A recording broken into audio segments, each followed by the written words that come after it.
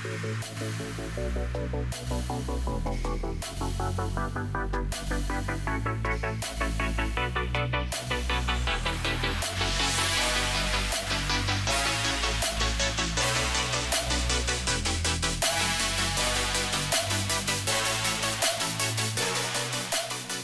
like I just kept seeing my phone light up over and over again. I'm like, what the fuck is happening? Like no one texts me, so I know this is not like related to me directly. Right. But no, it's actually really cool seeing that many people showing love to these webtoon series that are out right now. Right? Like, man, and God of High School is just whew. God of High School, it's like bigger than life. I don't mean bigger than life in terms of like popularity, even though it's very popular. I mean the story. Like, holy crap, they know how to OP the hell out of that story. Last night, because ever since I've downloaded Webtoons, I have just gone ham on it. Like every single night, I find a new series to read. Mm-hmm. And I found this new one called Teenage Mercenary, where it's a boy who was in a plane crash with his parents. Oh, you mean it's oh yeah, keep going, sorry. What is it? Is it a different name? Am I thinking something else? I think it's Mercenary Enrollment. Is it? Does the main character have like white hair? Or like grayish hair, silver hair? Oh wait. Yeah. Yeah, I think it's Mercenary Enrollment. I think that's the name of it. No, I don't think it is. Let me check a look in my little Teenage Mercenary. Yeah. Teenage Mercenary. Or maybe it's like a spin-off of maybe Mercenary. Maybe Mercenary Enrollment's a spin-off of it, because they spin off each other all the time. Oh yeah, 100%. But no, like I was reading that one the other night, and there was that one I was reading. I was reading Tomahawk Angel, which the title sounds corny enough by itself, but the actual series is really good. There isn't too much substance in it. It's pretty much just a dystopian world where this person wakes up. She has no idea who she is. She has a tomahawk with this weird symbol on it that everyone seems to recognize except for her. And so she's just trying to get her memory back and survive in this hellish landscape. But the art style is like phenomenal. It's like it's all in black and white, but just the shading, the shadows, the attention to line is just amazing. And I'm just like staring at it being like, I want like 4 of these things as a fucking tattoo. Yeah, that's dope. That dude, I'm gonna look that up, because I haven't watched that. Or I haven't read that. That actually sounds really effing. How many chapters are out? There aren't many. I want to say there's probably like 6 or 7. I don't think he's really set to a specific timeline for episodes. Okay. But what he has out now, it's building up to something that I think will be interesting, but we'll have to wait and see when the new chapters come out. Okay. Oh, so there's not like a set like release schedule yet? I don't think so, because at the end of every chapter, he has this like little thing like, oh, if you want to become a patron, you can go here. But it says next issue, and there's a question mark by it. So I don't know if he's just at the situation where he's currently like trying to get a flow to it, or if he just doesn't have time to do it as consistently as he wants. So you know what? Not to like kind of like cut you off or anything, but I think this is one of those things where depending on what location you're in, the title is different. So like, really? So like on Webtoons, it's Teenage Mercenary, but on like other other manhwa outlets, it's called Mercenary Enrollment. And on other ones, there are actually a lot more chapters out. There's like over 30. Oh, really? Yeah, so I actually do know this story. That's why I was like, this sounds so similar to Mercenary Enrollment. That's so crazy. Where is it where it's Mercenary Enrollment? It's like Asura Scans. Okay. Yeah, it's there, and it's they have mercenary. Yeah, it's called Mercenary Enrollment there. Like if you Google it, like just Google Mercenary Enrollment, and it'll pop up. Okay, yeah, no, I'll do that, because I also wanted to start on Solo Leveling. I need to get into Tower of God, because I know that's going to be a big series for us. Yeah, Solo Leveling is so like Solo Leveling. You'll never find more beautiful artwork. Like, so I think Solo Leveling out of all the manhwas out has the best artwork. The battle scenes are like crazy. But Tower of God for me is overall the best manhwa story I've ever read. Solo Leveling is really good. Don't get me wrong. It is top notch. It's easily one of my favorites. So like if I were to like like kind of compare the two, I would say Solo Leveling has more of that like payoff in terms of seeing cool artwork reflect really big battle scenes, but Tower of God does a better job investing in like the story and like the supporting characters, whereas Solo Leveling, like the name literally tells it all. Like it really focuses on the MC and is mainly focused on the MC's development only, whereas Tower of God focuses on all of the characters' development. Okay. Yeah. That's crazy. Yeah, but Solo Leveling, you're gonna love it, dude. Like I'm actually jealous right now because like I miss having that experience of like being able to binge like 100+ chapters, like start from the from the beginning all the way to like the most recent one, and like Solo Leveling right now is at like 156 chapters.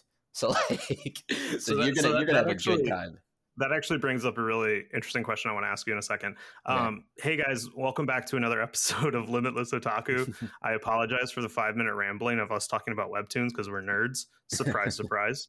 I just wanted to give a big thank you if any of our Instagram followers are here. Thank you for all the attention you've been giving us on that platform. It really helps get the word out about the show. If you know anybody who would be interested in listening to us, please share a link. So thank you so much. But to go back to my question I had for you, Cleveland, is if you could forget, like have a first time experience with a series again, whether it be a movie, a book, a video game, an anime, what do you think would be the one series you would want to like completely forget and like have that once again like experience with? Ooh, that's a very good question. You know what? It would have to. Can I do ties count? Yeah. No, we can do ties because I can tell you right now, like there's like 2 or 3 that I would want to do.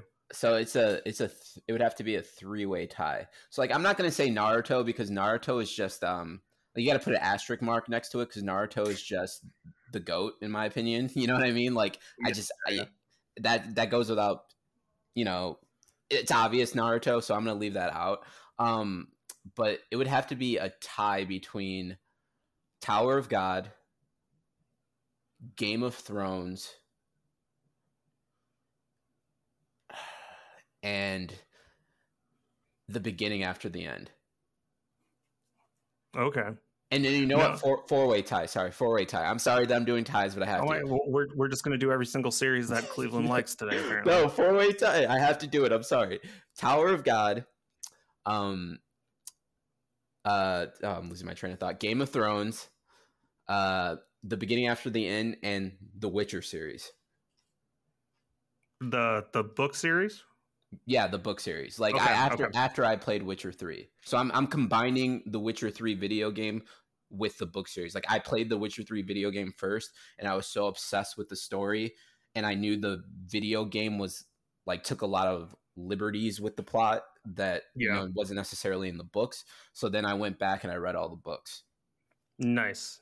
I would say for me, my top one that I wish I could go back and replay and have like first time experience is the Uncharted series on PlayStation. Uncharted is legitimately like Jason Bourne meets Indiana Jones, treasure hunter, gunfight, cinematic adventure time. Like it is legitimately the one game I can go back to and play through time and time again.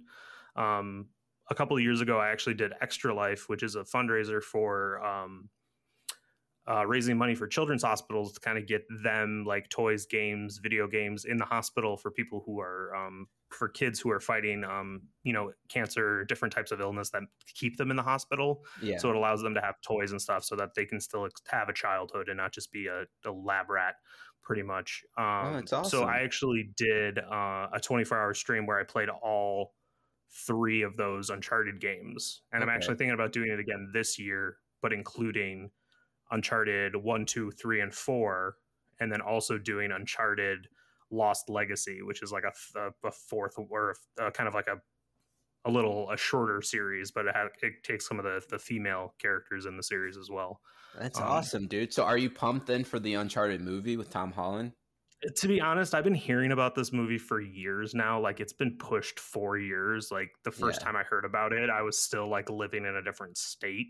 Yeah. And I'm excited to see it. I'm kind of unsure of how Tom Holland will portray Nathan Drake. Mm-hmm. Because I guess when I'm thinking Tom Holland, I think of Spider-Man, Peter Parker, kind of that nervous, twitchy, dorky kid. Yeah. Where like Nathan Drake is more of a, I'm trying to think how to describe him.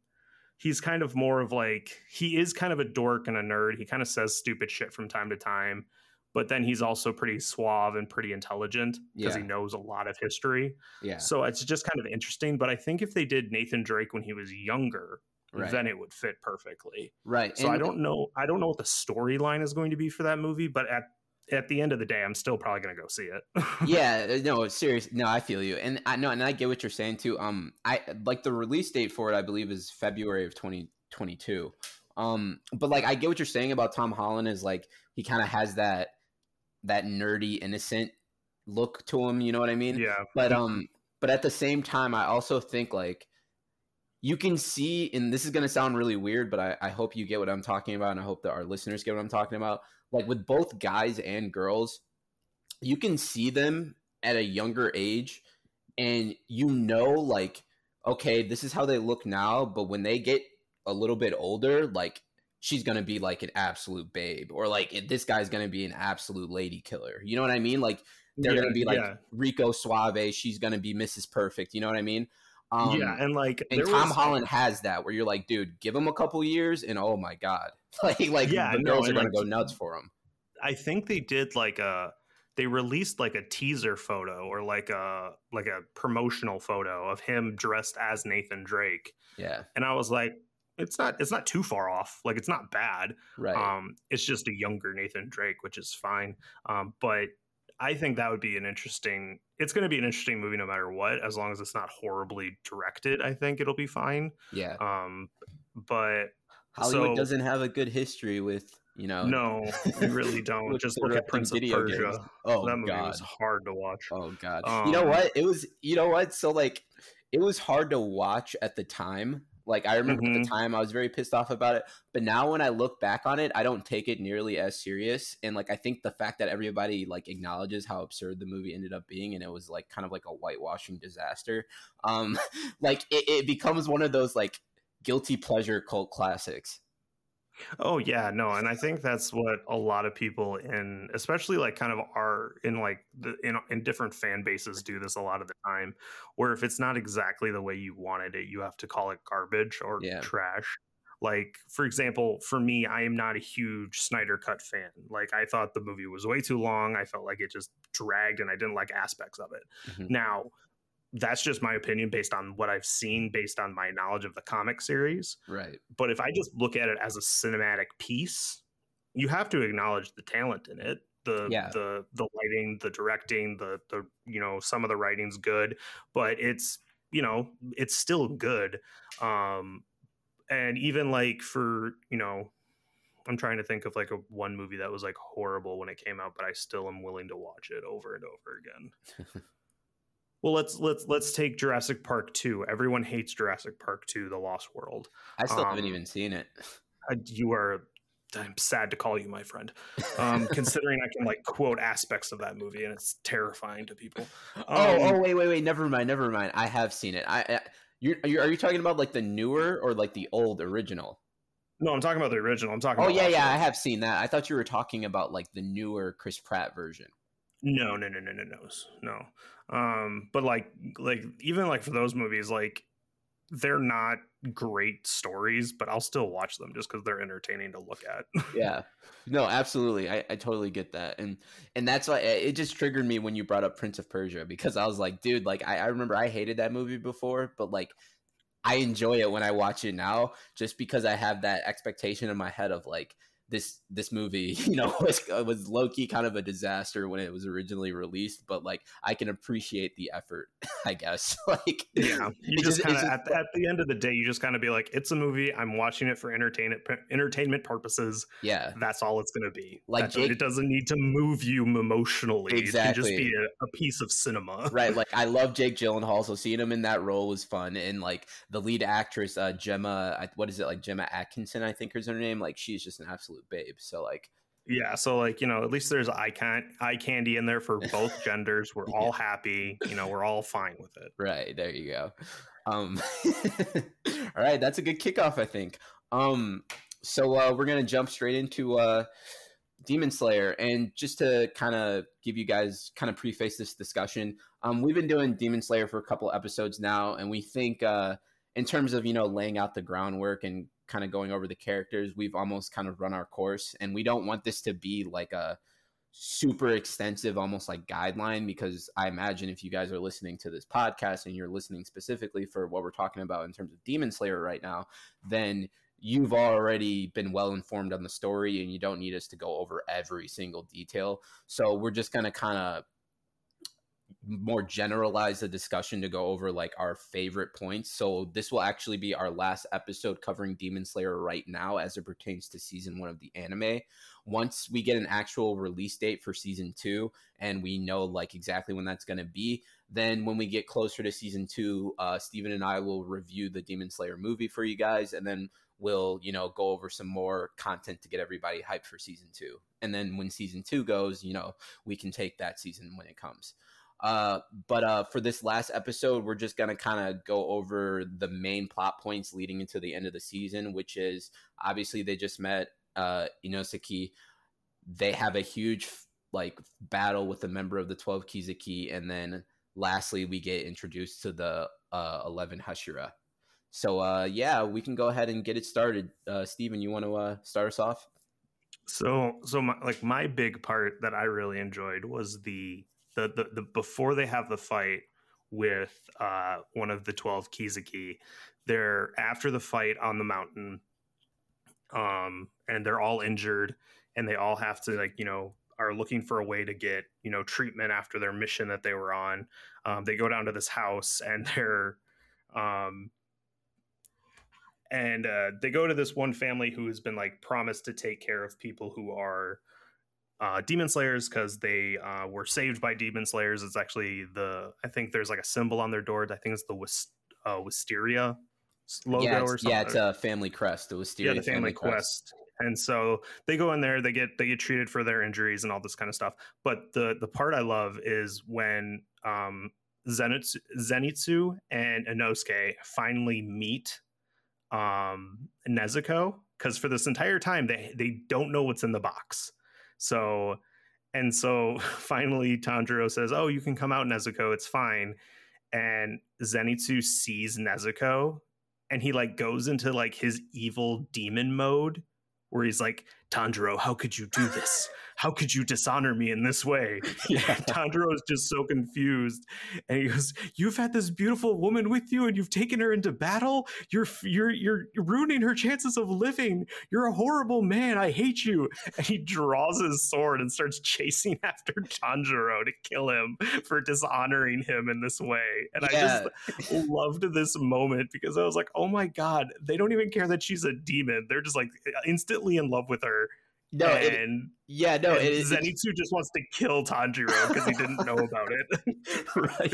And it's funny too, because in the beginning he wasn't even bringing up Nezuko in the beginning. He was talking about like his struggles. He's like, "Is this why I've been battling? So you can have like spend like your nights with this cute girl? Like, this is why I got attacked by a boar man?" Like, he's going off on him.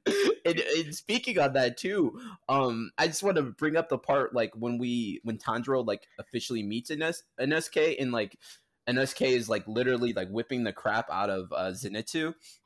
Tanjiro like literally gives him like the punch of death, like cracks his ribs. Yeah, and like you can see him, like that's him just like fully unleashed whenever he sees anyone coming near Nezuko to like hurt her. and just seeing like unneeded violence. And I think he was also just exhausted. Yeah. Like he just destroyed somebody who used to be one of the 12 Kizuki. And he's like, I've been fighting for 3 and 4 days straight, demon after demon. I haven't gotten a moment to like sleep or heal from my last battle.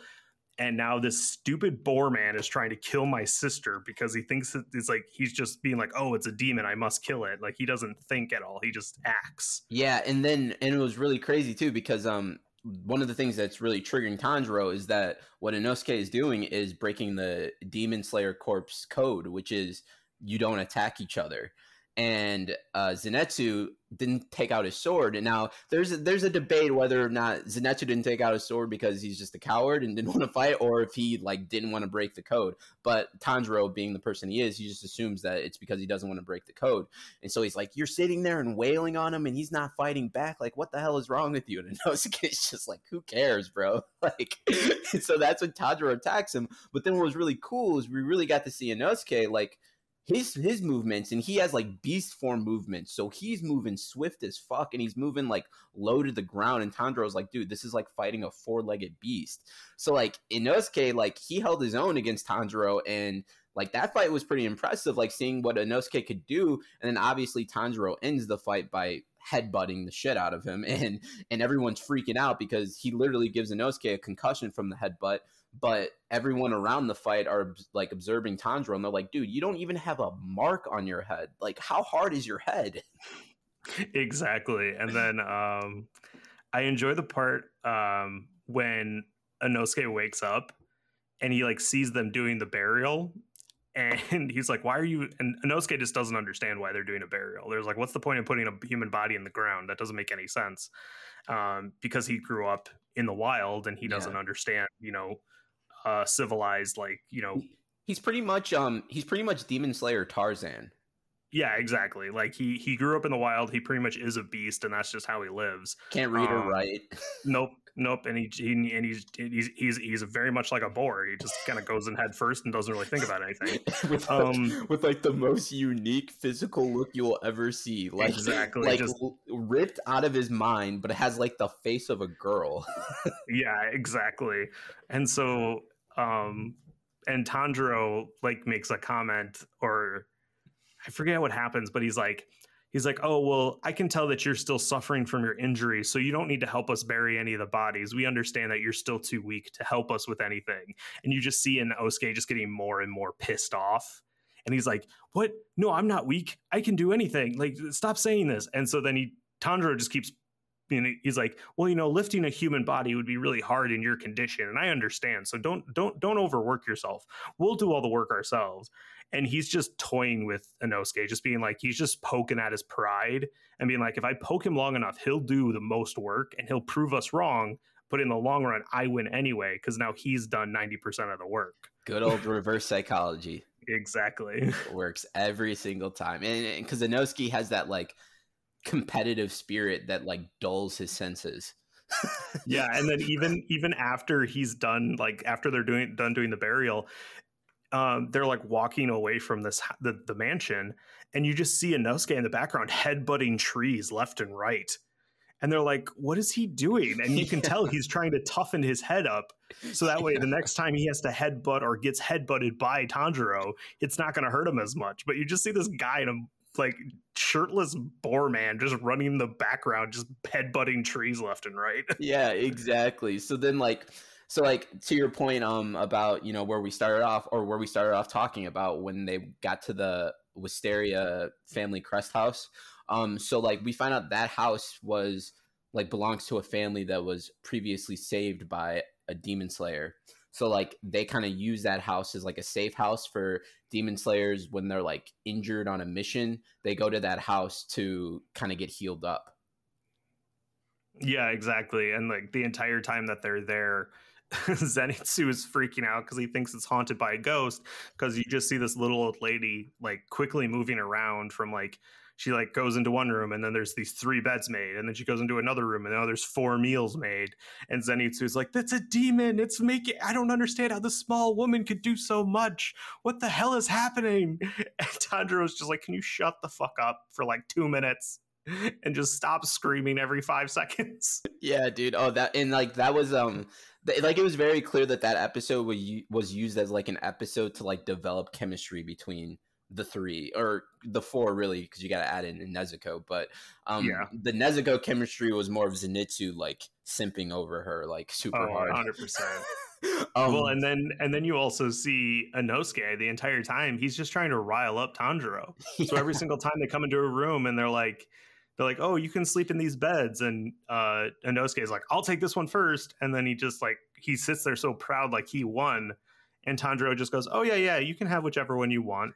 And Inosuke's like, God damn it, I thought I got him that time. And he just keeps like poking at him, trying to see if he can like, make him as angry as he made him. Because now he's trying to do the reverse psychology, but he's failing miserably at it. And so the entire time, Tanjiro's just himself, and Inosuke is like sitting in the corner fuming because he's like, this guy's too smart for me. Why can't I figure him out? Yeah, exactly. So they kind of like heal up.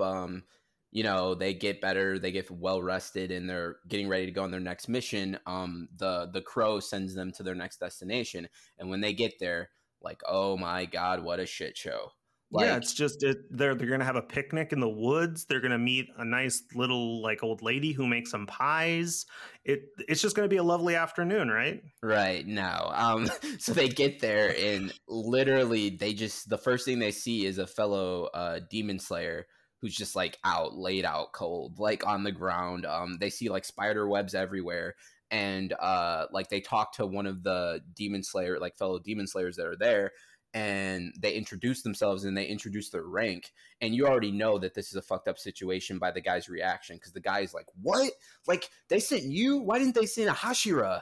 like so you already know, like, oh fuck, they're going to get some big shit right now. Like the dude is saying like they should have sent a Hashira, like, oh god. Like, but I mean, to be fair, at the time, like, it's easier for me to say that in hindsight, but at the time I remember watching that for the first time, I'm like, what is a Hashira?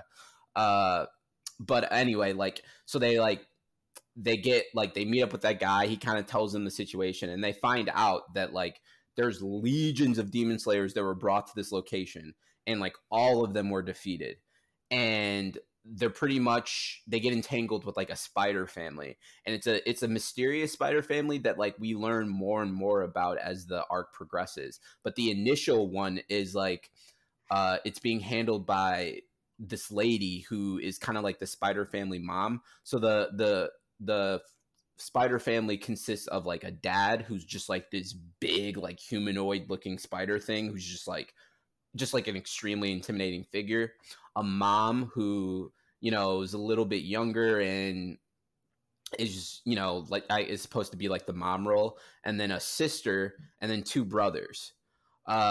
And so they meet the mom first, or they meet the people that are being attacked by the mom first, and they're all just entangled in like these spider webs. But the thing that's so terrifying about these threads is that she can control them like puppets. So what she's essentially been doing is like trapping these demon slayers and like using the threads to control their bodies and making them slaughter each other. Yeah, and like the one part that really grossed me out was the fact that she would overexert all of their bodies to the point where like they would break every bone in their arms and their legs by manipulating them, by pulling them too far back or twisting them in a weird way by using her threads. And so like literally there's demon slayers coming at them like doing really basic attacks because they're puppets, they can't do anything crazy, but these demon slayers are begging Tanjiro and Inosuke to kill them because they're in so much agonizing pain. They're like, every bone in my body is broken. Make this stop. I don't want to live anymore. And of course, Inosuke is the first thing he wants to do is just go in there and start chopping everyone's head off.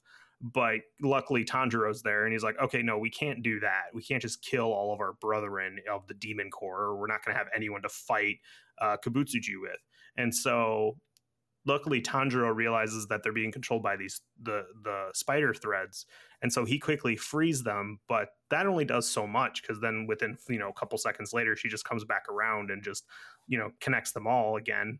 Yeah. And so then this is where we see, and Tanjiro realizes this, that we can't just keep cutting them down because then we're just going to stay here until the end of time. And so he asks Inosuke, he's like, can you find the lady who's in charge of it, or who's controlling these threads? And this is the first time we see one of Inosuke's techniques, which is I forget what the technique is called. It's beast breathing, seventh form, spatial awareness. Yeah, spatial awareness, where he can pretty much just kind of like pretty much like a sonar. He can just kind of like reach out into the space and just be able to and just be able to like find anything he's looking for, which kind of shows his like natural beast method. Because like if you think of like a tiger or like any kind of an animal in the wild, it's gonna like stop and listen and try to find any hint of a noise or a sound or a direction to go in. And so it just shows how he's more in tune with the world in general, and that's what allows him to use that technique.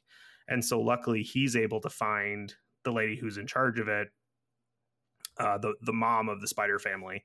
And so him and Tanjiro go after him, but they can't find a way to get out of all of these different people who keep coming back to life with the spider threads. And so luckily Tanjiro finds a way to, you know, throw them up in a tree, which will tangle up the threads, and then they can't come back down. And so they do that. But then of course the mom gets upset and she goes, well, now I can't use any of these puppets, and just snaps all of their necks instantaneously. Yeah, because there's like this chilling moment with the mom, and this again goes to show just like the complexity of Demon Slayer and the whole demons versus humans aspect. Is like there are so many animes out there that portray demons as just like these fearless, like all evil, all powerful beings, you know, where like there's really nothing about them that's like vulnerable. But Demon Slayer, the scary part about it is that a lot of these demons get tricked into thinking like once you become a demon, your life is going to be so much better. You're not going to have to fear anyone. You're going to be, you know, you're going to be the predator as opposed to the prey. But this family is a perfect example of a lot of times these demons, like when they become demons, they're in more fear than they were when they were humans. Because this mom, we find out she's not doing all of this because she wants to do it. Like she's actually terrified herself because the youngest in the family, or who we perceive to be the youngest as the family, like he sees her in the woods and he's like, what are you doing? Like, why aren't they dead yet? And she's like, I'm trying. And he's like, well, you're going to need to try harder, or I'm going to let father know. And you could see the look on her face, and she's terrified. And she's like, oh my God, like, please don't let your father know. Like, I promise I will protect you. I will kill these demon slayers. And he's like, all right, well, hurry up. And then he like walks away and goes somewhere else in the woods. And she literally states like, I need to kill them, or there's going to be hell to pay to, like, I'm going to have hell to pay. So like, she's not even doing this because she wants to kill them. She's doing this because if she doesn't kill them, something terrifying is going to happen to her. Yeah, exactly. And so when, I don't know if you remember, like the first time you ever watched that episode, at that point, did you believe the father was the head of the spider family? Yeah, I did. Yeah, so like that's kind of what I thought too, because I'm like, alrighty, so like I'm assuming everyone knows what the father is going to do. So I guess they all understand the same fear. And so I'm like, okay, that's, you know, well, okay, so that's the bad one. So that's probably the, you know, the one of the 12 Kizuki, so that's fine. But we'll find out later that might not be 100% true. But finally, because I'm trying to remember, and I wonder if you remember this, how is it that Tanjiro gets to the spider lady first and not, I mean, the spider mom first and not Inosuke? Do you remember how that happened? So, yeah, I just watched it like 2 days ago and I can't remember. I believe what happened, I'm not 100% sure, but I believe what happened is that the father like interjected, and so they split up. Oh, that's right. And like Inosuke went to take on the father, where Tanjiro went to finish off the demon. That's right. Well, actually, no. I think what was happening is or something. Yeah, no, because I think what happened was that's when Tanjiro got chucked in the air. Oh yeah. And he told Inosuke like, "Stay alive until I get back," or whatever. Yeah, yeah. And then he like sensed her when he was in the air, and he went at her, and then you know he pulled out that fifth form. What is it? Blessed Rain after the drought. Yeah, exactly. Which was funny because he was expecting to have to like just this is the enemy. I have to decapitate her to defeat her. But as like she sees Tanjiro coming down on her, she like kind of opens up her arms in this like welcoming motion of being like, oh, I'm finally free of this. And at that moment, Tanjiro had pity for her, and he was like, well, I don't want her to feel any more pain because she's apparently felt enough. And so he does that technique where she doesn't actually feel it. She actually feels like, she's like, it feels like warmth. I feel like, you know, tranquil. Yeah, I feel tranquil, and I feel like droplets, and like this feels so peaceful and nice, which, you know, probably was the first thing she's, you know, the first and last time she's ever going to feel anything positive in her life. And it was just kind of like, once again, showing like Tanjiro's extremely soft side. Even though he's been through, you know, what we've seen him go through this entire season, he's seen nothing but the evilest side of demons, and, you know, people being torn apart and people being eaten for, you know, pleasure at this point.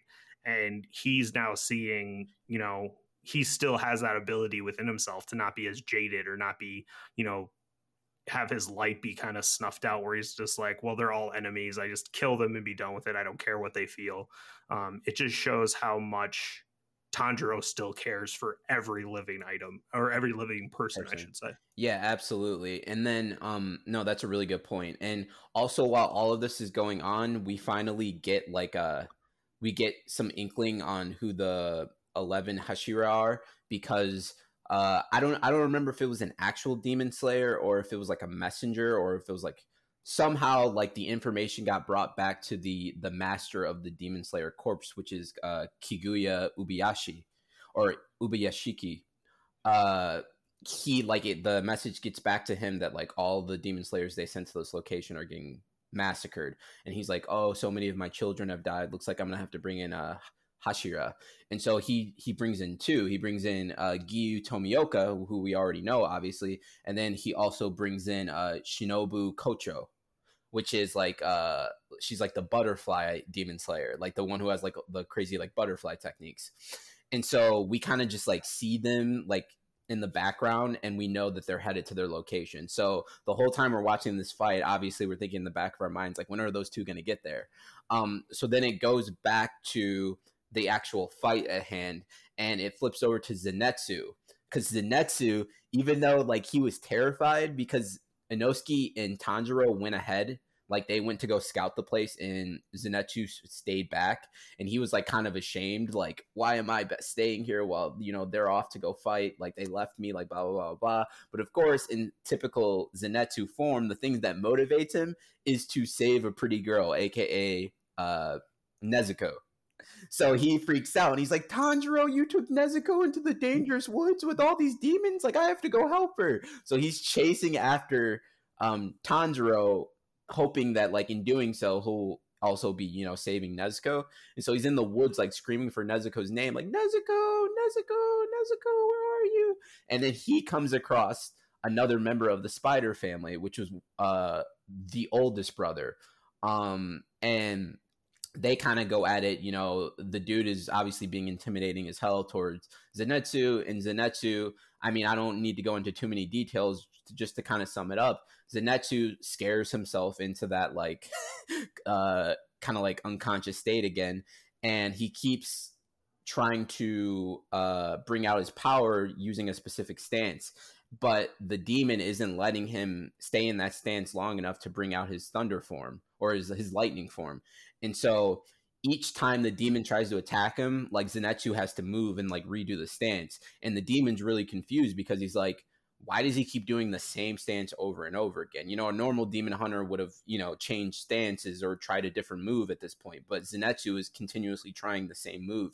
And he's like, oh, I figured it out. He must only be able to do that one move. So then he's like smiling because he thinks Zenitsu is like easy prey. And so then Zenitsu, while he's meditating in that stance, he has a flashback of when he used to train with his master. And we find out that Zenitsu didn't always have blonde hair. he used to have black hair. And he was still that same old cowardly Zenitsu. Like, he was hiding in a tree while his master's like trying to bring him down and train. And he's like, no, demon slaying is scary. I don't want to learn how to do this. Like, da da da da da. And till one fateful day, he gets actually like hit with a bolt of lightning.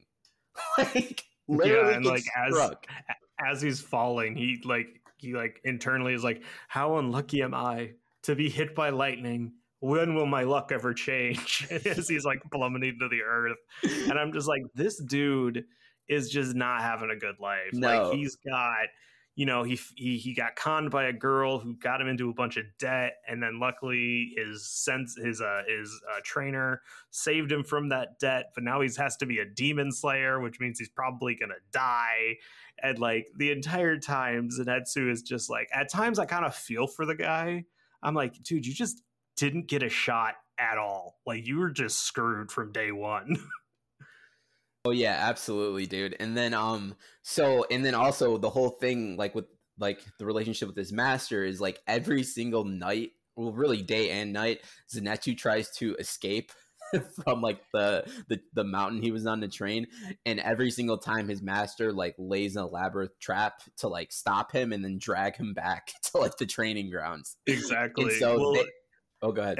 And there's this other part where, you know, he only was able to learn one technique, and even the master was like, hey, that's huge, you know, you learned one thing, and if that's all you can do, you know, you just do that.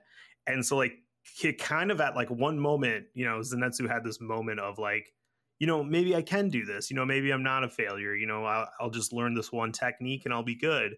And then he comes across one of the master's other students, and he just gets torn apart by this dude who's like, you're a waste of time. You're wasting our master's time. Why are you even here? Like you're a waste of life. And it's just like any moment he's ever felt good, it's only been for a short time, and then he just gets torn apart by another random person. Yeah, absolutely. And then and this again goes back to the Rock Lee comparisons from Naruto that I always make. His master, like, you know, gets with him and they develop a plan, which is like, you can only do this one technique, but we're going to make you so good at this technique that like you won't even need any other ones. And it's just like Rock Lee, where he couldn't do ninjutsu or genjutsu. All he could do is taijutsu. So Gai Sensei said, oh, if that's all you can do, that's fine. We're just going to make you, you know, the best taijutsu MF around the planet, and that'll make up for any of your deficiencies you have. So then we see that in the fight with the Spider family when he's going against one of the brothers. So like I said, the brother thinks that Zenitsu is going to be easy prey because he's like, oh, he can only do the one form, and he has like pretty much this brother is literally like has the body of a spider with like the head of a human. So he's like, he's a freaky looking motherfucker. That was like, it was like no, go ahead.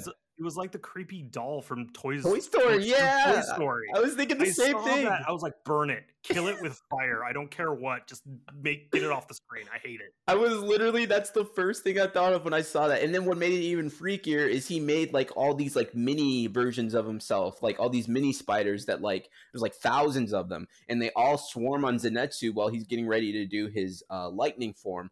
But he bursts out of that shit. Like once he gets the lightning going, like they all get zapped away. And he says, you know, lightning breathing form, thunderclap, but then he says sixfold. So what that essentially means is what him and his master developed is that you're going to only have that one form, but you're going to have different stages of it. So basically by saying sixfold, he means like, this is my regular lightning breathing form thunderclap times 6, like 6 times the normal strength it would have. Yeah, exactly. It's kind of like I can't think of it now, but the form that Goku learns when he fights Vegeta. Yeah, no, I know what you're talking about. Yeah, I can't think of it either, but I know what you're talking about. But yeah, no. So like I was kind of thinking of that, but no. And like the reason why he has all these like little tiny spiders is so what this older, you know, creepy 90% spider, 10% human head person does is he stings you, or one of his underlings sting you, and then with I think it's like what, an hour, you'll be transformed into another one of those. Yeah, you'll become one of them. Yeah. So which now you kind of have to think, it's like, are all these little baby spiders just demon slayers who were stabbed and now they're just his little creatures? It's like so terrifying. It is, dude. It is. And so so then Zenitsu, like the spider guy, he gets like really freaked out because he's like, damn, this dude is like powered up like a motherfucker. So he starts trying to like back away from Zenitsu, and Zenitsu is just coming at him. And so he literally like he's chasing him like literally in the air, and there's like a cabin like like very high up that the spider like tries to hide into, thinking that Zenitsu can't reach him there. And Zenitsu, like, even though he's in that almost like unconscious state, he's aware of his surroundings, and there's like a spider, there's like a very strong spider web that's like hanging like between two trees. Zenitsu uses that as like a springboard. He just goes up, and in the animation it looks so sick, like just all the colors and the movements.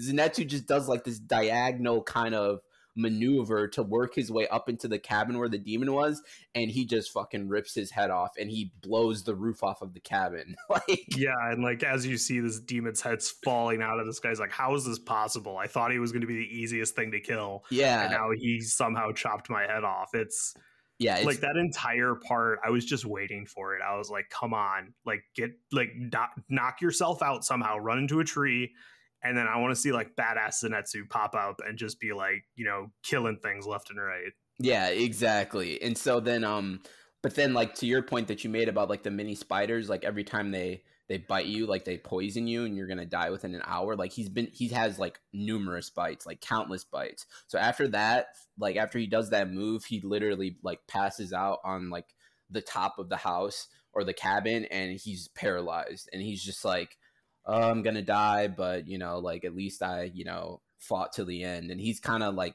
pretty much he's accepted the fact that he's going to die, or he thinks he's going to die anyway. Yeah. And so then we move on to Inosuke and Tanjiro, and they're in two separate fights. Tanjiro meets the youngest kid, or I'll start with Inosuke. Inosuke fights the father. He's still kind of trapped with the father, whereas Tanjiro is fighting the youngest kid, who we thought was just like the baby of the family, but we find out he's actually the head of the family. That was like the big twist. Not only is he the head of the family, but he's the first like active official member of the 12 Kizuki. Yeah, like the first one that is still within the ranks, and the only reason he's allowed to, like, because normally at the beginning, when we first meet Miss Tamio, we find out that no demons are allowed to gather. Like, that's not what they're allowed to do. They always have to be separated, and if, you know, they find out about it, they pretty much get killed instantly. Right. But this is the first time that you ever see a group of demons, one, you know, in the same vicinity of each other, and two, working together. So we find out that this boy who's in the 12 Kizuki has permission from Kabutsuji to do this, and he's actually pretty much like getting people to join his quote unquote family, which is just a sick, twisted family. Yeah. Yeah, absolutely. It and like when you see like the backstories of, you don't see the backstories of every member, you only see like the backstories of like a couple of them, but it's all like super depressing. Like, I don't think we saw the backstory of like the other brother, but we see some flashbacks with the mom before she died, and like whenever she would fail, the leader, like the baby leader, pretty much would make the father like beat the crap out of her. Mm-hmm. Like absolutely, like just torture her. And then with the sister, the 12 Kizuki member himself would torture her. Like he would like slice her up, and like, because they like, he can slice them and have them regrow body parts, so he can pretty much like just continuously torture them, knowing that like they're not going to die permanently.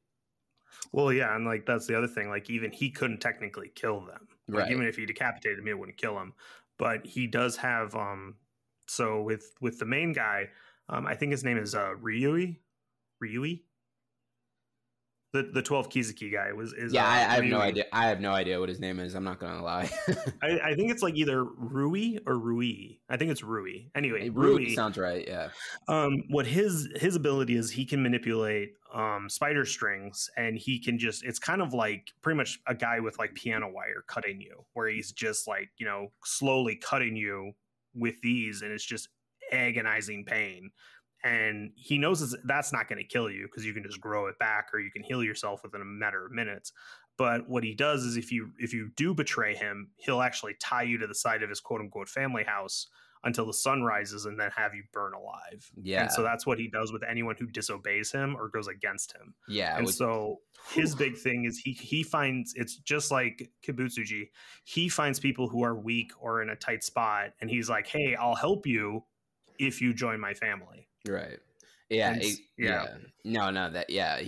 and then we find out later, like, why that is. Like, it's not as sinister as it sounds. It comes from like a place of like insecurity and loss from him. But like, that's pretty much like how it comes with like every demon. Like, we find out there's always more to their story than we think. So then essentially it kind of like goes back and forth between Tanjiro and Inosuke, and they're both struggling. They both break their swords. Inosuke is just getting his ass whooped by the father, because the father is like, doesn't even talk. Like, it's just literally all bronze, no brains, and it's kind of indestructible. Inosuke, I think he breaks both of his swords against the father, and the father's literally, yeah, go ahead. No, I was going to say, because like Inosuke's plan in order to like, he's like, they've tried to cut off the arm before and it doesn't work. And so what Inosuke does is he slices again into the arm and then takes his other sword and hammers into the other sword until it finally cuts through. Yeah. And Inosuke is like, when one sword doesn't work, use two swords. And luckily, I'm the right person for the job. I was like, okay, Inosuke, like, I give you participation points, but you're not passing the test. Yeah, you're not even coming close. But I mean, to be fair, like he didn't back away. You know, he really did give it his all, and he tried to the best of his ability. But like as you said, it just wasn't good enough. And so the father is literally like crushing him to death. Like, blood is like seeping out of his mask. Like, you can just tell like it's over, like, for Inosuke. And that's when the 2 of the 11 Hashira that were sent to that location finally arrive, and we see Giyu Tomioka. And Giyu Tomioka obviously saves Inosuke, and he takes on the spider father, or the father of like the spider family, and he uses his 4th form water breathing, which is striking tide, and he just obliterates the father in like one. Yeah, like I was gonna say, it's not really he took him on, he just kind of moved him out of the way to get to the more important thing. He literally like cut him in pieces. Yeah, like he just like walks by him and cuts off his head, and Inosuke is just like, how the hell did he do that? Well, and that's the thing, is like, we never, up until that point, we don't see Inosuke give anyone any type of compliments whatsoever. And he literally says, "This is the most amazing guy I've ever met." Yeah. And like you like, and it's kind of weird because like at the end of, right before they leave the Wisteria Manor, like Inosuke's having these moments of like, why are these people so nice to me? Like, this is so weird. I'm normally like, you know, nobody talks to me. People run from me because they're scared of me. But all these people are nice and caring for me. It's so weird. And so you see these flashes of him having other emotions other than rage and pride. Mm-hmm. And it's just so weird for him to be like, so he has that moment of like, oh my God, this dude's amazing. And then as he's walking away, Inosuke is like, come back here so I can fight you, and then I will become the most. And so he's like trying to take back that power of like, he doesn't want to always he doesn't want to be like, oh, I don't want to have these emotions, so I'm gonna like fight the guy who made me feel the emotions, and then the emotions will go away. Yeah, exactly. And he has no awareness of his body whatsoever. So no. Giyu Tomioka is like, dude, you can't fight anymore. Like, your body will literally break.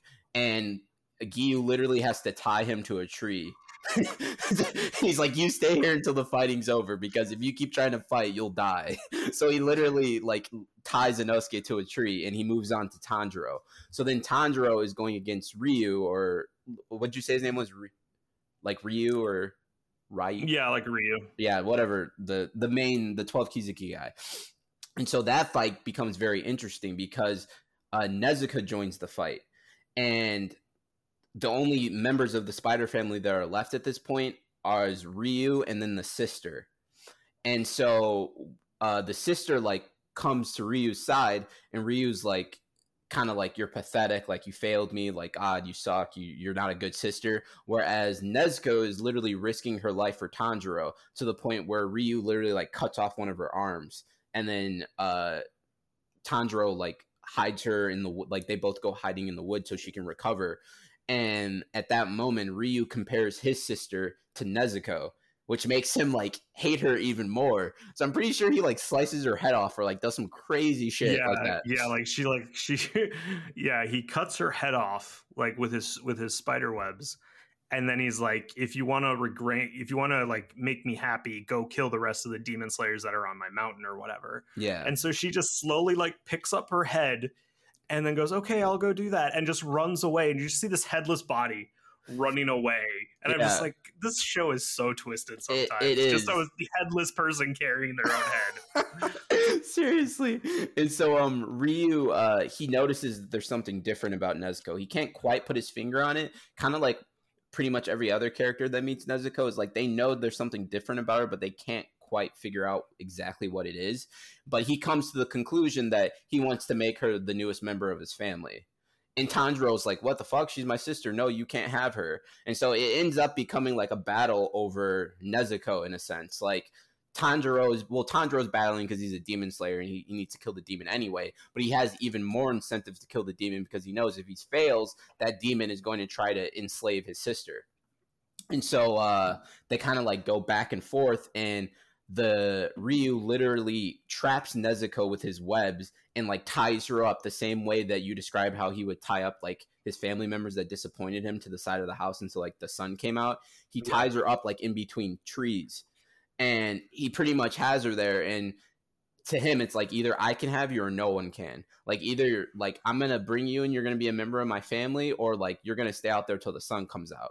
And he's like really like tightening the ropes to the point where she can't move. Like her blood is dripping all over the place. And like when I saw that scene, it just made my skin crawl. Like, oh, poor Nezuko. Like, what the fuck? Like, oh, that was till this day. Like, I hate seeing that scene, especially when he tightens the threads and like the blood is dripping even more.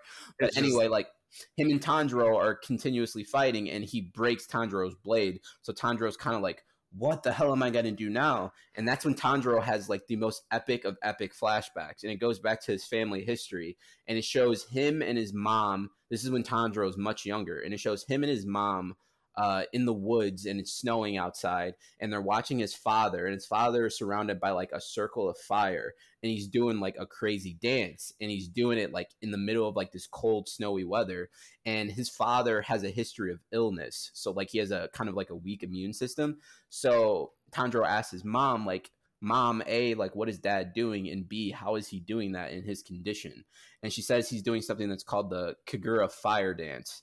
And pretty much she said that their family comes from a family that uses magic, or not uses magic, uses fire. And so they offer up this dance to the Hinokami. And by doing that, it wards off like injuries and illnesses, so to speak, or I don't know if illnesses, but like injuries and like kind of like major disasters. Like you see his father, and he's just going back and forth, and it looks like he isn't getting tired at all, even though he's out in the snow. He doesn't have the strongest body by any means, but he's just moving like over and over and over again. So then it goes to another flashback where Tanjiro's dad tells him like, there's a certain breathing form you can use, and if you use it, you will never get tired. And so Tanjiro kind of draws on that family strength, and he brings out a fire technique, which is the first time he's ever done that, because he's always been about water breathing. And he calls it the I think he calls it the Hinokami Kagura fire dance. Like that's what he calls that form. And it's just like this really cool flame, but it's not like the normal flame you see. It's almost like a maroon color. And he brings that out, and it starts whipping through Ryu's webs, and Ryu's threads are extremely strong. Like he changes threads from white to red, which is supposed to be like the strongest form, and Tanjiro is cutting through them like it's nothing. Yeah, no, and like that part I thought was really cool, because I was like, one, how are you going to decapitate this dude if you don't have a sword? And like you don't have like a full sword. He just has like his hilt and like about like 3 inches of a blade.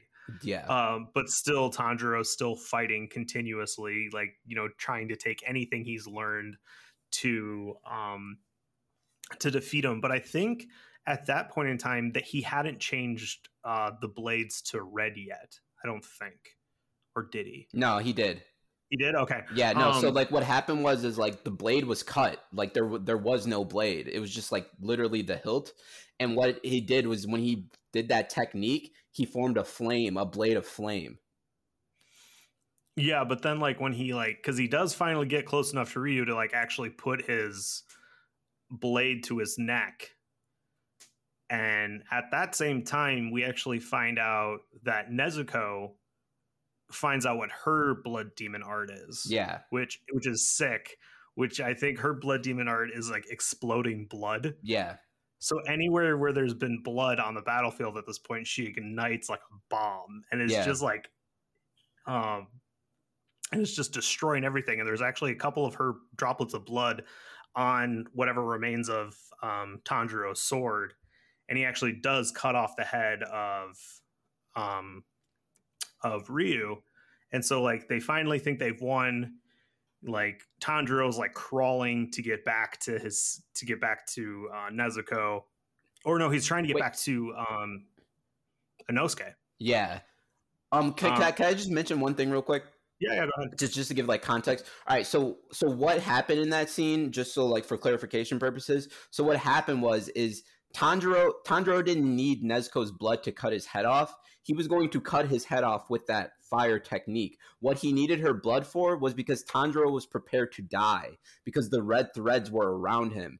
And Tanjiro said, I'm going to take him out even if that means I get sliced in the process. So then Nezuko's mother comes to her and says, your brother is about to die. You need to help her. So while Tanjiro is cutting the dude's head off, Nezuko uses the exploding blood to destroy all of the threads that are about to slice through Tanjiro. That's right. Yeah, that's right. So that's kind of how it went. It's a confusing scene, so like I totally get like the mix up. Yeah, no, but like, and so at that point, Tanjiro finally thinks that he's finally defeated him, but then he actually smells, he can smell him again. He goes, God damn it! And you just see once again another headless corpse wandering around in the woods. Like I feel like I'm gonna have nightmares about this going into the next week or two. Where you just see Ryo being like, oh, you honestly think that you cut off my head? I cut off my head before you could with my own string. Which I'm just Crafty like, motherfucker. I'm like, you little dick. I hate you so much.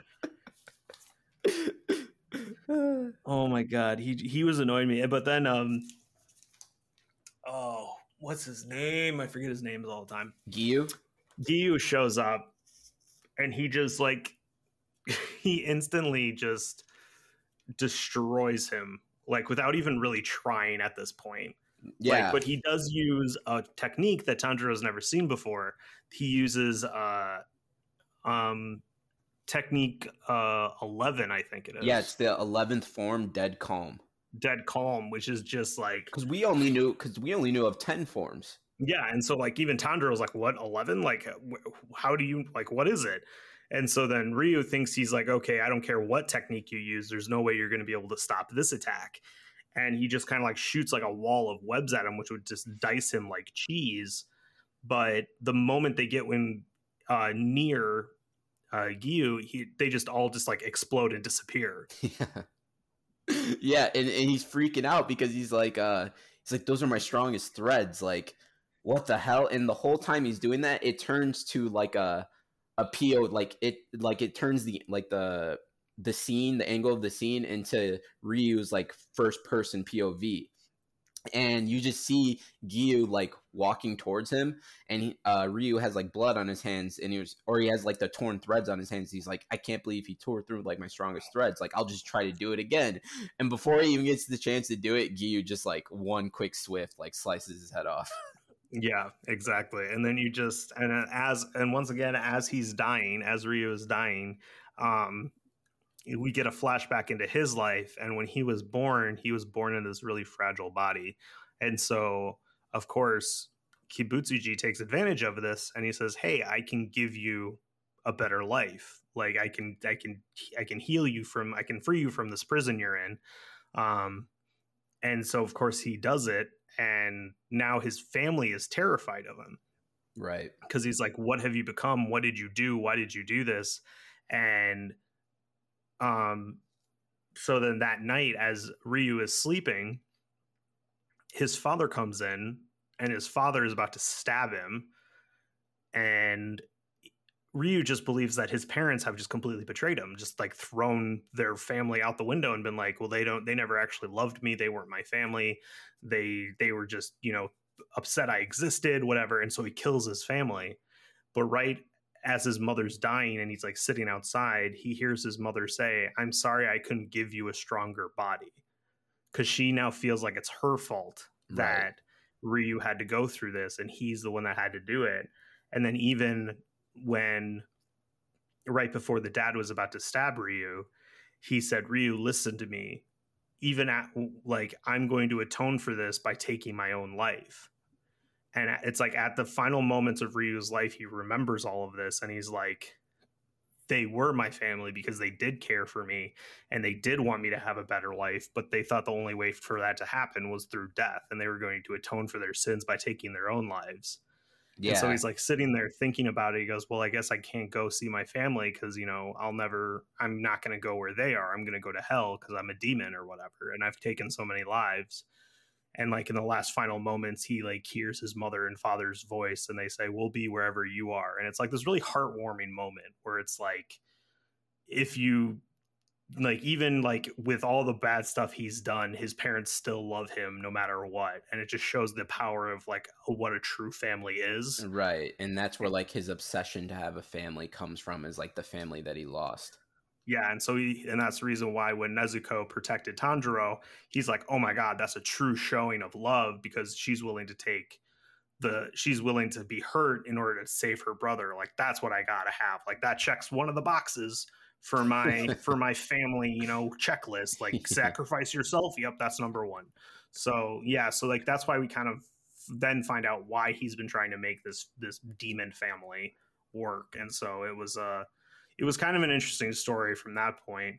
But then from this point now, it just kind of trails into the entire cleanup, where we find this other faction of the Demon Slayer Corps, which are people who are swordsmen, but they just don't have, their technique isn't strong enough. Yeah. And so they pretty much become like the cleaner uppers of the Demon Slayer Corps, where they heal people, they clean up after, they put people to rest who've died in the battlefield. They pretty much clean up any mess of any kind of a demon attack, just to kind of, protect the natural population from hearing about this or seeing it. And so that's where we meet some people. And at this point, the butterfly, I can't remember her name. What was her name? Shinobu, she's the one that actually saves. Wow, I am just not Zenitsu. Great with names today. Zenitsu. She's actually the one that saves Zenitsu. And I love the fact that like her kimono and how she like runs and everything even make her look 10 times more like a butterfly. Yeah, which absolutely. Is like, it's just so beautiful. And so she's the one that actually saves all of the people who were infected by the spider. And at this point, they're just currently trying to catch Tanjiro and Nezuko, because she's also a demon and they're demon slayers. Mm-hmm. And so they're like in the quest to like catch Nezuko. Mm-hmm. And so Giyu actually defends Tanjiro and Nezuko. Yeah. And which is like a huge no-no, where you're not supposed to come. Like, technically he didn't attack the other demon slayer, and so it wasn't really breaking the rules, but he did come in between a demon slayer and the demon, which is a big no-no. And so at this point, Tanjiro and Nezuko try to make a break for it, and sadly enough, Tanjiro gets knocked down and knocked out, and so then Nezuko is just running for her dear life as this other demon slayer is behind her, taking swipes at her. And what does Nezuko do to like defend herself?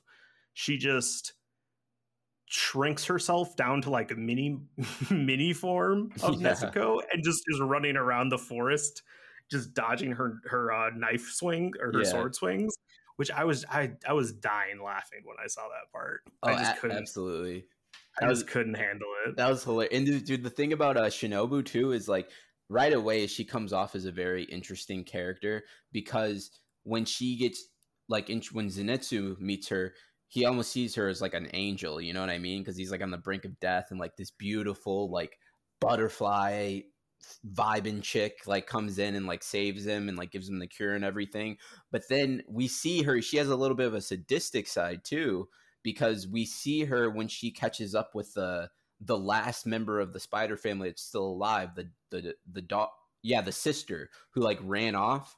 The sister was thinking like, oh my god, like I'm getting out of here, you know what I mean? And Zenobu catches her, and she like pins her down, and she's like, hey, like I'd like to be friends with you. Like, can we be friends? And then the sisters kind of like, okay, sure. Like, am I not going to get killed right now? And Shinobu's like, yeah, but first I'm going to have to inflict on you every ounce of pain that you inflicted on all of your victims. Like, yeah, like she's like, I'm going to, you know, decapitate you and then pull out your guts and then tear off your arms and pluck out your eyeballs and like all of this to atone for your sins, so that way when you're reincarnated we can be friends. And I'm just like, I understand what you're going for, but you sound like a serial killer, right? Like the way she's like describing how she's going to kill her in just the most evil of ways, I was just like, oh my god, this woman is demented. Yeah, absolutely. And then and so like to make a long story short, they kind of clean up that once the two Hashira members get there and the cleanup crew get there, they kind of save everyone, give everyone the antidotes that are needed. They capture Nezuko and Tanjiro, and they take them to like the Demon Slayer kind of like headquarters or whatnot, which is the home of that master Kiguya Ubuyashiki. Yeah, Ubuyashiki. They kind of take him there, and the first thing that Tanjiro sees when he wakes up, because they knock him unconscious, is he sees the 11 Hashira in front of him. Yeah. And oh my god, like Steven, I'll let you kind of go into them, because I know like you were very like your first reaction to them was like, I've never seen better looking characters in my life. But like, yeah, they were pretty intimidating. And like the Hashira, it was just such a varying degree of different character designs, because like you have like the standard, like in your head, like if you picture like, you know, a samurai warrior, like they're all kind of that kind of design style. But at the same time, like there's one dude who's like a mountain in size, who has like prayer beads around his eyes, and he doesn't have any like actual like pupils or whatever. It just looks like he's blind, and he's like crying half the time about like how poor Tanjiro must be, that he has to live with a demon who's a sister, and we should just kill him to put him out of his misery. And then you have Rengokuki, who's the flame one, who just sounds so joyous as he's talking about how he wants to decapitate Tanjiro, and he'd just be like, and like, pretty much every single time he talks, in my head, I just picture putting a ha-ha at the end of whatever he said. Yeah. Because he just looks so happy and joyful, even though he's doing the most dark job in the world. And then there's another guy who is a kid. And like, we can't really go into much detail about these characters because we know very little about them.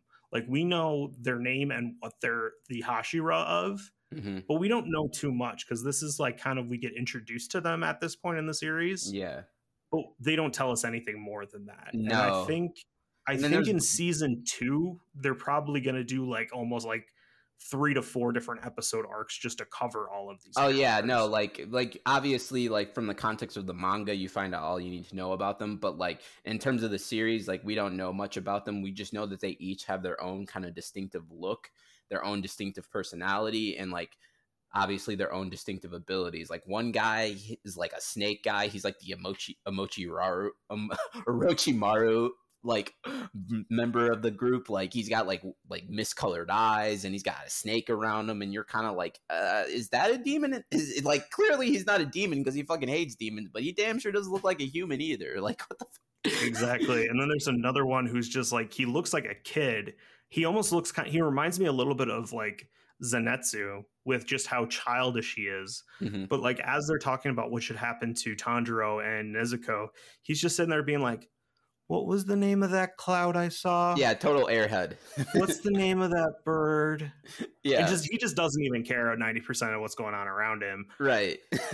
And so essentially they bring them all in front of like the 11 Hashira, and they're all waiting for Master Kigayu to get there to give like render judgment to Tanjiro and to his sister, because Tanjiro's breaking Demon Slayer, the Demon Slayer Corp's like biggest rule, which is like we don't work with demons.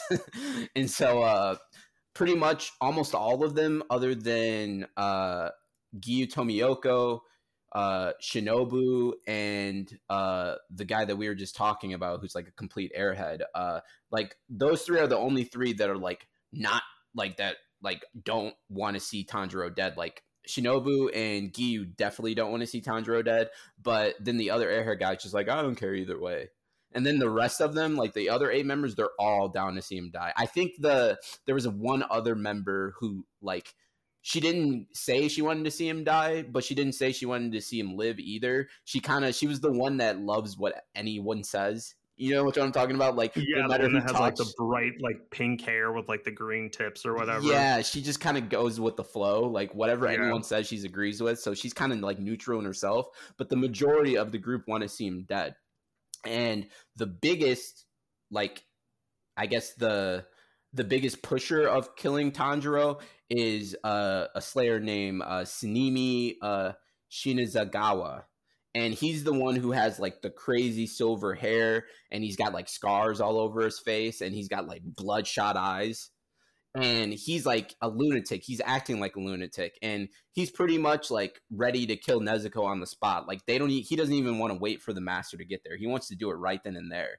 So Tanjiro is being restrained while he kind of takes the box that's holding Nezuko, and he starts like fucking with her, and he literally like stabs her to weaken her. But he has a method to his madness. He's not just being cruel for the sake of being cruel, even though it seems like it. And while he's in the process of like stabbing Nezuko, Tanjiro breaks out of like what he was being, like he didn't break out of the chains there or the cuffs that he was under, but he broke out of like who was holding him back. It was like I think it was the snake guy, maybe. I don't remember, but like someone was holding him, and he like broke out of it, and he literally like headbutts the member of the 11 Hashira. He headbutts Sanemi, and Sanemi like is like completely startled, and even the other members are like, holy shit, like that regular demon slayer just made like that crazy of a move on him. Like, who the hell is this kid, almost, you know what I mean? Yeah, exactly, because like they assume that, you know, he would have been able to dodge it or whatever. Yeah. But like, so like at this point, this demon slayer is trying to prove a point where he's saying like, it doesn't matter if she hasn't eaten human blood, she's a demon, all demons are the same, they all hunger for human flesh. And so he's sitting there pretty much kind of like tempting Nezuko with his blood. Like he's like dripping it onto the box to be like, you know, you want it, come on and get your dinner or whatever. Yeah. So like, and so this really cool scene happens, right? So him and Tanjiro first are going at it, like they're still fighting. The master hasn't gotten there. And then the master comes and he introduces himself, and he's like, oh, hello, my children. And the guy who was acting completely vulgar, was using vulgar language, was acting like an absolute lunatic, Tanjiro like went from fighting him to that guy shoving Tanjiro's head into the ground. And Tanjiro's like, what the hell? And he looks up and he sees the master in front of him, and he sees all of the 11 Hashira on their knees, like bowing to the master, including that dude that he was just fighting. So that right there tells you like, holy crap, like these people are in total awe of this person, and they will follow this master to the ends of the world, because like this dude just literally shifted his entire personality. And then he starts talking really proper to the master, like very proper etiquette that was the complete reverse of what he was saying before. And Tanjiro's looking at him like, what the fuck? Like this dude just completely changed his entire mood. Yeah, exactly. And it's like, there's no reason, like, why would this guy suddenly now talk so, you know, polite and proper when the second ago he was like stabbing people? Right. No, exactly. And then and so the master pretty much tells the 11 Hashira, because he respects them, they're his 11 greatest warriors, and he tells them that he wants not only does he want to spare Tanjiro's life and Nezuko's life, but he wants to keep them in the Demon Slayer Corps. But he wants their opinion first, because he doesn't want to do anything that they're not all in agreement on. And so they all, like, pretty much, like I said, other than those members that I mentioned earlier, the majority of them say they want to kill him. And then the master brings up a really good point. He said Tanjiro has met Kibutsuji. And they all freak out. And they're like, what? Like, it's hard enough for us to even meet a member of the 12 Kizuki. He's met Kibutsuji himself? And they all kind of, like, shift their mood. They're like, what was he like? What was his power? It's, like, freaking out, like, going off. And then the master just quickly puts a finger to his mouth to tell them to shut up. And, like, they all go silent. And so he's like, he gets a letter and he reads it. And it's from Urokodaki. And it states pretty much, Tanjiro's sister was turned into a demon, but she's unlike any other demon we've ever seen. There's a spell on her where she will not attack humans. She will always protect humans. She's gone, what was it, like 2 years, and she's never, like, eaten human flesh. Like, I personally vouch for her, and so does Giyu Tomiyoko. And we vow that if Nezuko harms a human, like, I will give my life, Giyu Tomiyoko will give his life, and Tanjiro will give his life, which is like a profound moment for Tanjiro, because he's like, Urokodaki and Giyu Tomiyoko are pledging their lives to vouch for Nezuko. Yeah, exactly. And like, that was something that just shows the depth of, like, how important honor is for these people, because, like, even if they don't do the act, if anyone in their family does that act, they'll take responsibility for it. Right, exactly. So then Kigayu is saying, like, thinks that should be enough to sway everyone, but there are still people, mainly the main knucklehead Sanemi, who are strongly against it. They're like, I don't care what that means. Like, she's a demon, eventually she's gonna attack someone, and like others are agreeing. So then that's when, to your point, Sanemi, he does the experiment, and he says, okay, like, I've wounded her, like, now I'm gonna wound myself, and let's see if she can hold off from, like, feeding on me. And so he, like, pushes her into the into the house of where they're at, because he knows, like, she can't be in the sun, or he thinks she can't be in the sun. So he, like, pushes her into the shade. She comes out of the box after he stabbed her multiple times, and Tanjiro is, like, freaking out, and the snake guy is holding Tanjiro down.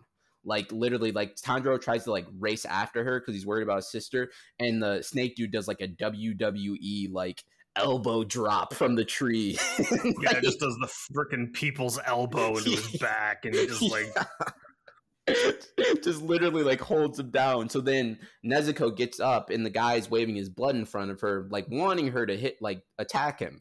And she's on the breaking point, man, because like we said, like, Nezuko, like, she has that spell, but at the same time, like, if you're a dick to her, like, she's gonna know you're a shitty person, you know what I mean? So, like, this guy has been nothing but cruel to her, so she has a lot of animosity towards this person, and she's like literally at the breaking point, and Tanjiro, in his strength, somehow breaks out of the snake guy's hold, which the snake guy is like, what the hell? He runs up to, like, the edge of the house, and he screams, Nezuko!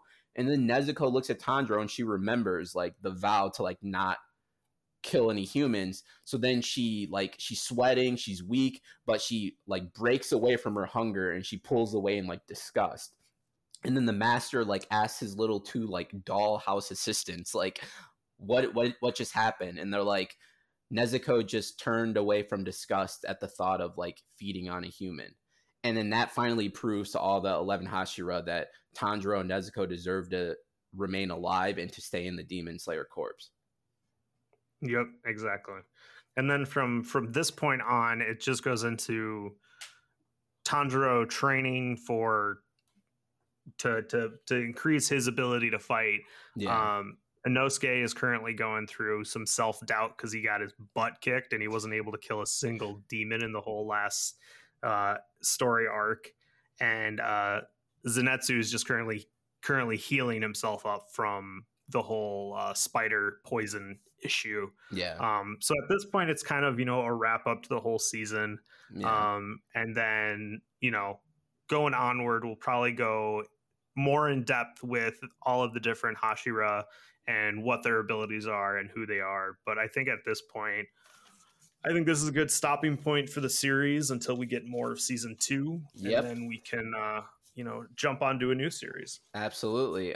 So then, just to let you guys know, next week, we're really excited for this. We will officially be starting our deep dive analysis into the beginning after the end, the entire series up until where the current story is.